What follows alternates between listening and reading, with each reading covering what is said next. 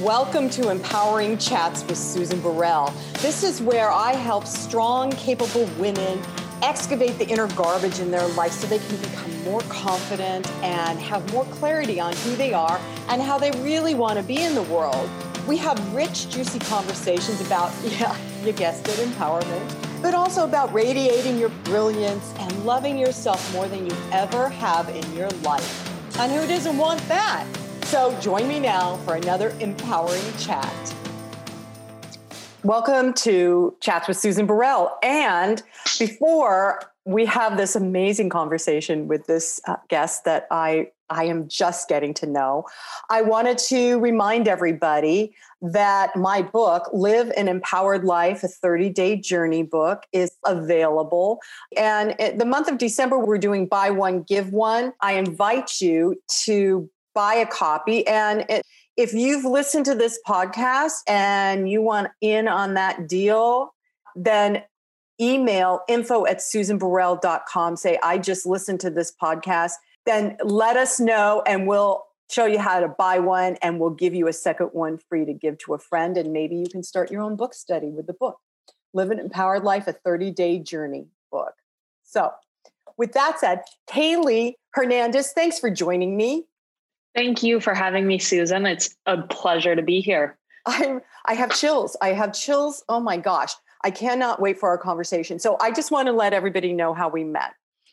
So in the open again, close again, COVID experience, my husband and I were wandering in Santa Barbara and we came across a pop-up fair. And that's where I met Kaylee, because she's doing some amazing work. And the more I talked to her, the more I thought, well, I need to have her on the show because everybody needs to know what you're doing. So what she's doing is supporting artisans in Kenya. And there's some amazing practical, like sandals and purses and beadwork, jewelry that is just gorgeous. And so as we started talking at this pop-up, I was like, Kaylee, you got to come on and share with everybody what it is you do. So would you share how you got started doing this? And then we'll talk more about what it is that you are actually doing now. That sounds great. Well, thank you for the perfect introduction, Susan. I feel like I couldn't have done it better myself. So this kind of crazy business all got started a couple years out of college, actually. So while I was at university, I was studying international development, which is essentially like bringing the poorest of the poor out of poverty, however you choose to define that. And so I was studying abroad in Uganda, working for a family in a rural village and interning for a local nonprofit in the area. And I just knew from that moment on that this was something that I was really interested in doing. It was staying in East Africa and supporting really talented people who just may not have access to information, to quality markets, things of those sort. So once I graduated from college, I moved to rural Tanzania and then Nairobi, Kenya, where I was working for the International Rescue Committee. And there I was focused on, in Tanzania, I was focused on child labor issues. And then while I was in Kenya, I was working on refugee programming. So I knew that this was a part of the world that I was passionate about and was just ready to be out of the nonprofit world a bit. And that's kind of when ROHO got started while I was living and working over in East Africa. And it led me, those experiences and really working with people on the ground and understanding the context in which I was working and the people and their needs really helped me to develop a vision for what ROHO is now. So I got all excited when you said International Rescue Committee. I have been donating to them monthly for probably 10 years now because I so believe in what they do. So I love that you are, you had that experience, practical experience, it sounds like, then to be able to support these artisans. So what does ROHO stand for? Anything? Roho is a Swahili word that means spirit or kindness, which is what we say we're all about. Well, no wonder I had chills at the beginning of this conversation. Spirit or kindness. Okay, is everybody hearing this? Spirit or kindness. Now, is that alignment or what? Is that empowerment or what? So, my God, there's so many different tangents I want to go off on. So, with the mission being to bring the poorest out of poverty, how did Roho begin to do that? The inspiration behind Roho was really about bringing about meaningful change through beautiful products. So while I was working all across East Africa, I witnessed cyclical poverty, the fact that people are stuck in their relative positions during my nonprofit work. And I saw that nonprofit work is oftentimes driven by donors and what they hope to get out of a project, and not necessarily what a community really needs in order to improve their relative situations. And I just saw that there were oftentimes many communities that were stuck without many options and with fewer opportunities. So it was when I saw a pair of beautiful sandals in a craft market, I immediately was hooked and saw these as an opportunity to start a company, which we now call Roho. And these shoes are beautiful. All of our products at Roho are beautiful and unique, yes, but I see our products as a vehicle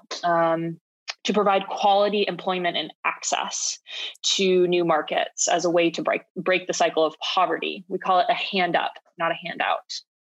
I love that. I so love that. Now, part of what I saw on your website is, since you've started, you have been able to increase the artisans' wages so that they're not just making a low-level hourly rate. Is that right?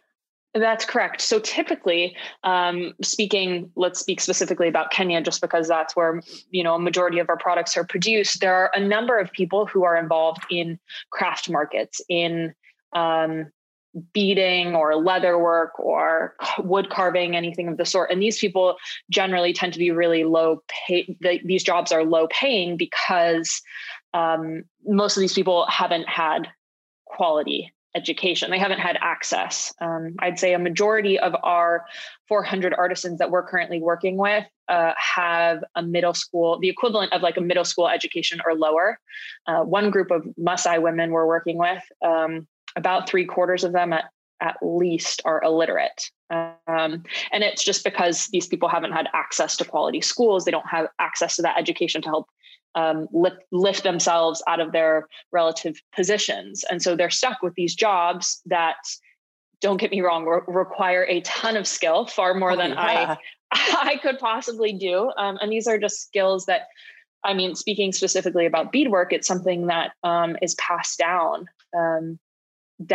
the line, mothers teach daughters and on and on. So let me ask you, let me tease this out a little bit more, Kaylee. So not having a quality education or being illiterate closes the door into what other kind of jobs could these people get if they had an education in Kenya? It depends on the area in which they live, but there are often opportunities in tourism. You could work, if you had the opportunity to go to college, you could work. You could be a nurse, you could be a teacher, you could work at an accounting firm, just kind of in the same way you can in the US. The one thing I will say is that in Kenya, unemployment rates are definitely higher than they are in the US. So it can be more difficult to secure a job, but having access to quality education will automatically open doors for you, as opposed to if you just have never had any sort of training or education. There's a lot fewer doors that are opened. You can't even begin to help yourself. Right. Oftentimes. Right. So, and my other question is, in Kenya and other places in South Africa, are women, is this the same thing as what's happening like in the Middle East, where women are specifically excluded from education? Yes, definitely. I don't So the want to men speak get to go across. first. Oftentimes that's the case. And it's, I mean, we could talk about this for days, but, at the end of the day, a man is going to get paid better for any job than a woman. That happens here in the US too. I think it just happens on a bit of a larger scale in Kenya. And so of course, a family, let's say they can only invest in one child's education, they're probably going to invest in the eldest son's education. Especially because it's perceived as a duty in Kenya to provide for one's family. And so in that way, it just seems like a more sound investment oftentimes for a family to invest in their sons first, for better or worse, oftentimes, because it leaves young girls in worse off situations. And studies have found that the longer a girl goes to school, the better off her financial prospects, the better she gets married later. She has fewer children, and they're often born in safer conditions, et cetera, et cetera, et cetera. So when you raise up women, studies have shown, and girls, then amazing things happen, and it really benefits a whole household. But that's just not the way that things are always done. Yeah, it's still kind of, we're watching, this is just my opinion right now, but we've been watching all of the last several years how the patriarchal paradigm is cracking and crumbling. And there's still those footholds where the patriarchy gets addressed first.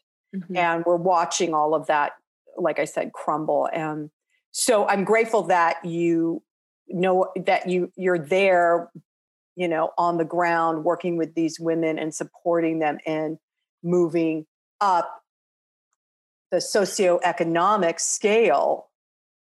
Yeah, exactly. That's our goal is, we're working with 95% of our artisans are women, and we want them to be paid fairly because it gives them a higher status in the household.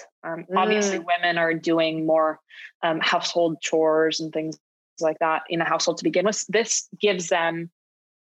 empowers them. This gives them a larger voice, a bigger seat at the table, whatever you want to say, as they have a safety net. So if a woman chooses to leave a situation, she has the ability to do that. Okay, so that leads me to another question then, because I know in micro lending, which became really viral, I don't know, 10, 12, 15 years ago, micro lending, for anybody that doesn't know, was where you could invest in, say, women in a village in Kenya so that they could get goats to make yogurt or goat milk products and begin to build a business of their own. And the microlending was focused on women because women were really, their priority was to raise their children, take care of their children, get their children out of the poverty situation into schools.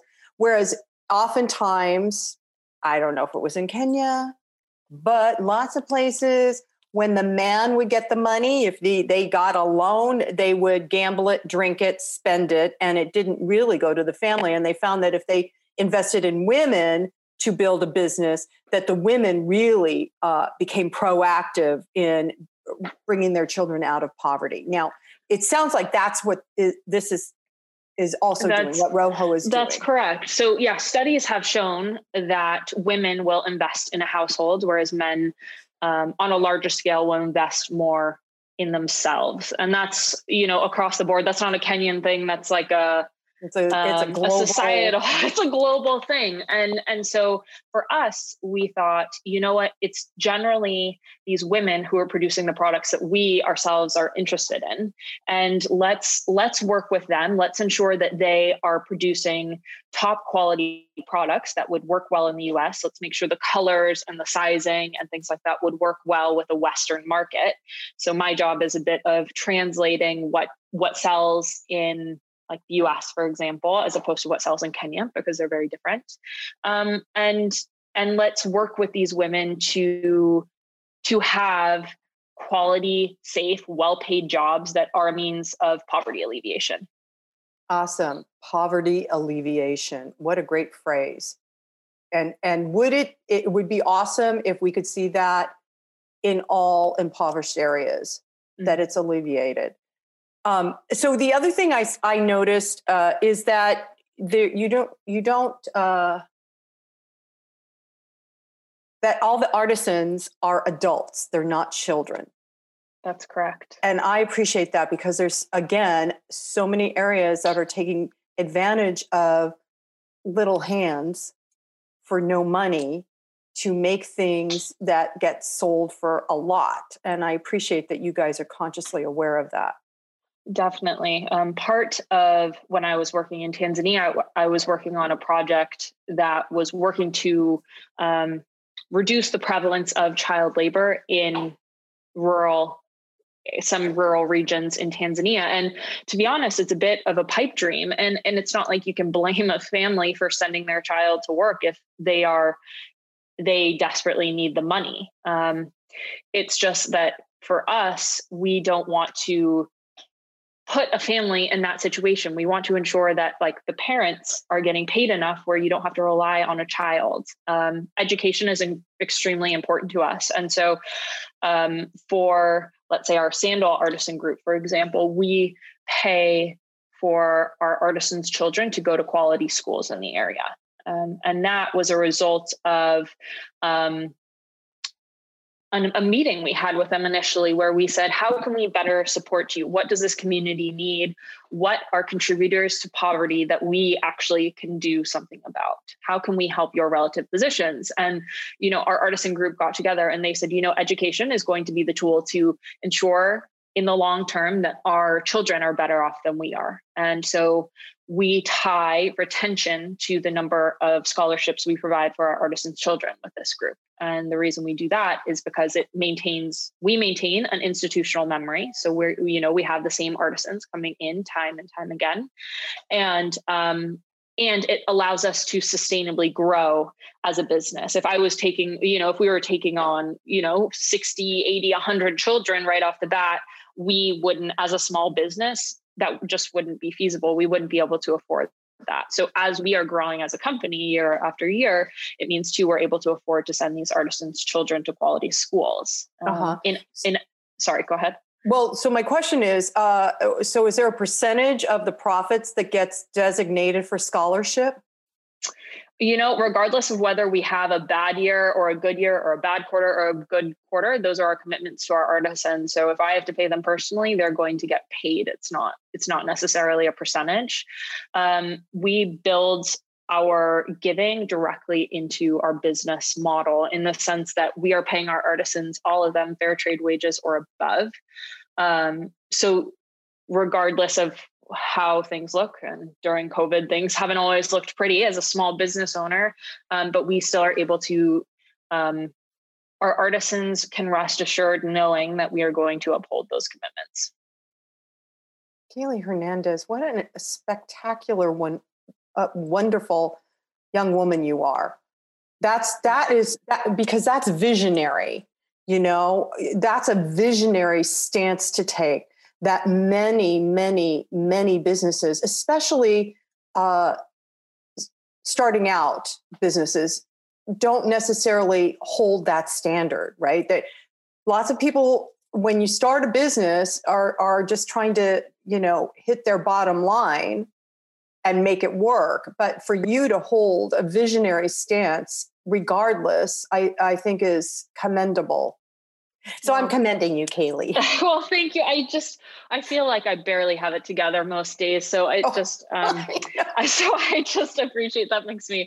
You made my day. I guess I'll say this is, I didn't go into business to go into business. Mm-hmm. It never was something I had a passion about, although I don't mind running my own business. I like working for myself. It's really been incredibly challenging, but also really rewarding. But I got into Rojo because I met these incredible sandal artisans who just needed markets for their products. And as we've grown, so we started, of course, with our sandals and have grown to encompass 4 other artisan groups across Kenya. And it's because there's huge untapped potential in this area, and someone needs to be the voice in a Western market to help translate that and share these unique, beautiful products and stories. There needs to be a transparency behind what we do. And so, yeah, I'm not interested in doing business the way that business has been done.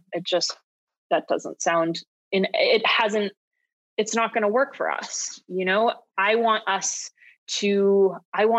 our consumers to honor the craftsmanship that goes into the products we're making. There's this movement called slow fashion, and it pushes back against wastefulness of fashion. And Roho we model ourselves after the slow fashion movement. And it's this movement of designing, creating, buying garments and other products for quality and longevity. So in contrast, slow fashion, fast fashion encourages faster production schedules. There's higher carbon footprints behind what you do. And at Roho, we build products to last. There's, we want you to know that there were hands involved in everything you do and in every aspect of a shoe or a bag or a piece of jewelry, and that it's going to last you years, and it's going to be a statement piece, and it's unique, and no two are going to look the same. That's what's amazing about them. So yeah, we're not normal, I guess, in that way. But I think that's what is both our Achilles heel, but also is the thing that makes people talk about us. We wouldn't, if we were a normal business, Susan, we wouldn't be here talking about Roho. No. And again, okay, I got chills. Oh, wow. This is also visionary. This is where, I think the whole COVID shutdown, open again, closed again, I was going to say a really bad word, garbage, that was going on. It was because it's time to rethink how we do business. And doing business the way we used to in the Western world doesn't work anymore. That goes back to the whole patriarchal paradigm that's crumbling. It just doesn't work. It's not about one person at the top that makes all the money while all the other people below work at slave wages. That's like feudalism, ancient mindset. Oh my God, I'm having a hard time not cussing. It's okay if you cuss. I do. Right. Well, but the truth is what you just said of knowing that hands actually made the product I bought, that it is going to have longevity no matter how many times I wear it. It's not going to come unraveled. I mean, I can't even tell you how many times I buy I have in the past. I'm really not buying a lot now, but oh, that's cute, I'll buy that, and after 4 or 5 washings, the thing's fallen apart. And it's because it was poorly made. I really try to put my attention on how is the product made, because I don't want the next latest statement. I want stuff that I can continue to wear and use. Things that will last. Things that are timeless. Right. And that it's timeless because it stays in fashion, right? Mm-hmm. The timeless pieces stay in fashion. Exactly. And you can wear them with everything. They're versatile. That's really important to us as well. Of course, our pieces are unique, but we want you to be able to dress them up, dress them down. We want you to be able to use them for a variety of occasions. So you will use them for a variety of occasions, and you'll rely on this one piece and not, 10 others. Right. Your go-to pieces. Exactly. Yeah. So the website is rohogoods.com. And I want to encourage everybody to go and check out the pieces. I already saw like 3 things I want to get. But I love it. So, but just go to scroll and Kaylee's mission statement is on the site. And you get to see some pictures of some of the artisans, and the work that they do is really beautiful and unique. And who doesn't want beautiful and unique? I mean, I do. Agreed. Right? I'm a little biased, but I really like our products. Yeah. Well, I think that your vision and your intention and your commitment, Kaylee, to changing the world, starting in one small village with 4 groups of artisans, is how people change the world. And I applaud you. Again, I applaud you for all. This is why I had to have you on so we could have this conversation, because when I was looking at your products and we were talking, I was like, oh my goodness, this young woman can inspire others to do amazing work.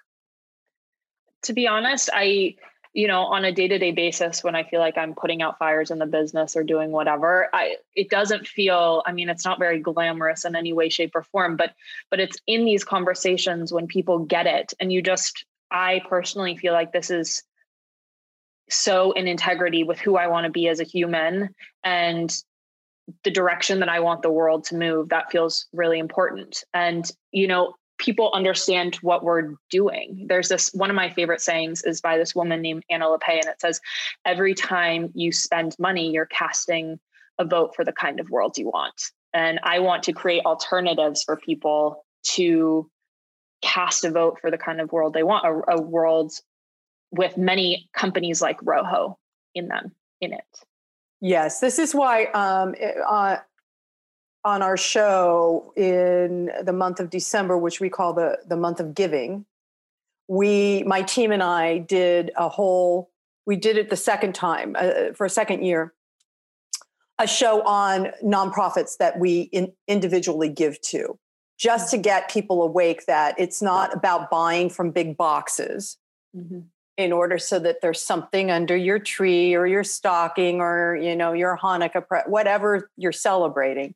It is about, you can make a bigger difference by giving to nonprofits or buying artisan products from Rojo Goods, because you're not just buying a thing or stuff. You're supporting the people that make a difference in the world. And I personally, that's my mission, is to support local business owners. I really try not to buy things from, that gets delivered from a big box place.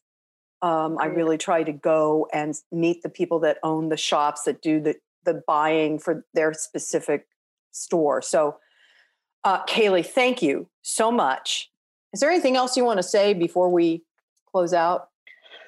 No, just thank you for your time. And I guess if I could leave people with one thought, it would be just, as you consider your purchases in the future, think about what and who you're supporting. And I know that, sometimes, for example, in Amazon is easier it's so much more convenient or whatever. But if you can shift one purchase a week or one purchase a month, that makes a huge difference. It does. Thank you for saying that. I appreciate it. So we've been talking with Kaylee Hernandez. The website is rojogoods.com, which translates to spirit and kindness. Oh, who doesn't want that in the world? Oh my gosh. Kaylee, thank you again. And I'm just going to end with, and so it is, namaste. Well, that wraps up our empowering chat today. I hope you enjoyed it. And if you did, go to SusanBurrell.com. You can see all of the information about my new book, Live an Empowered Life, a 30-Day Journey. You can also access guided meditations that I have on Insight Timer through the website, and just see what else is out there on my site that you might find empowering and exciting to experience. You can also contact me through the website at susan@susanburrell.com. So that's it for today. See you next time.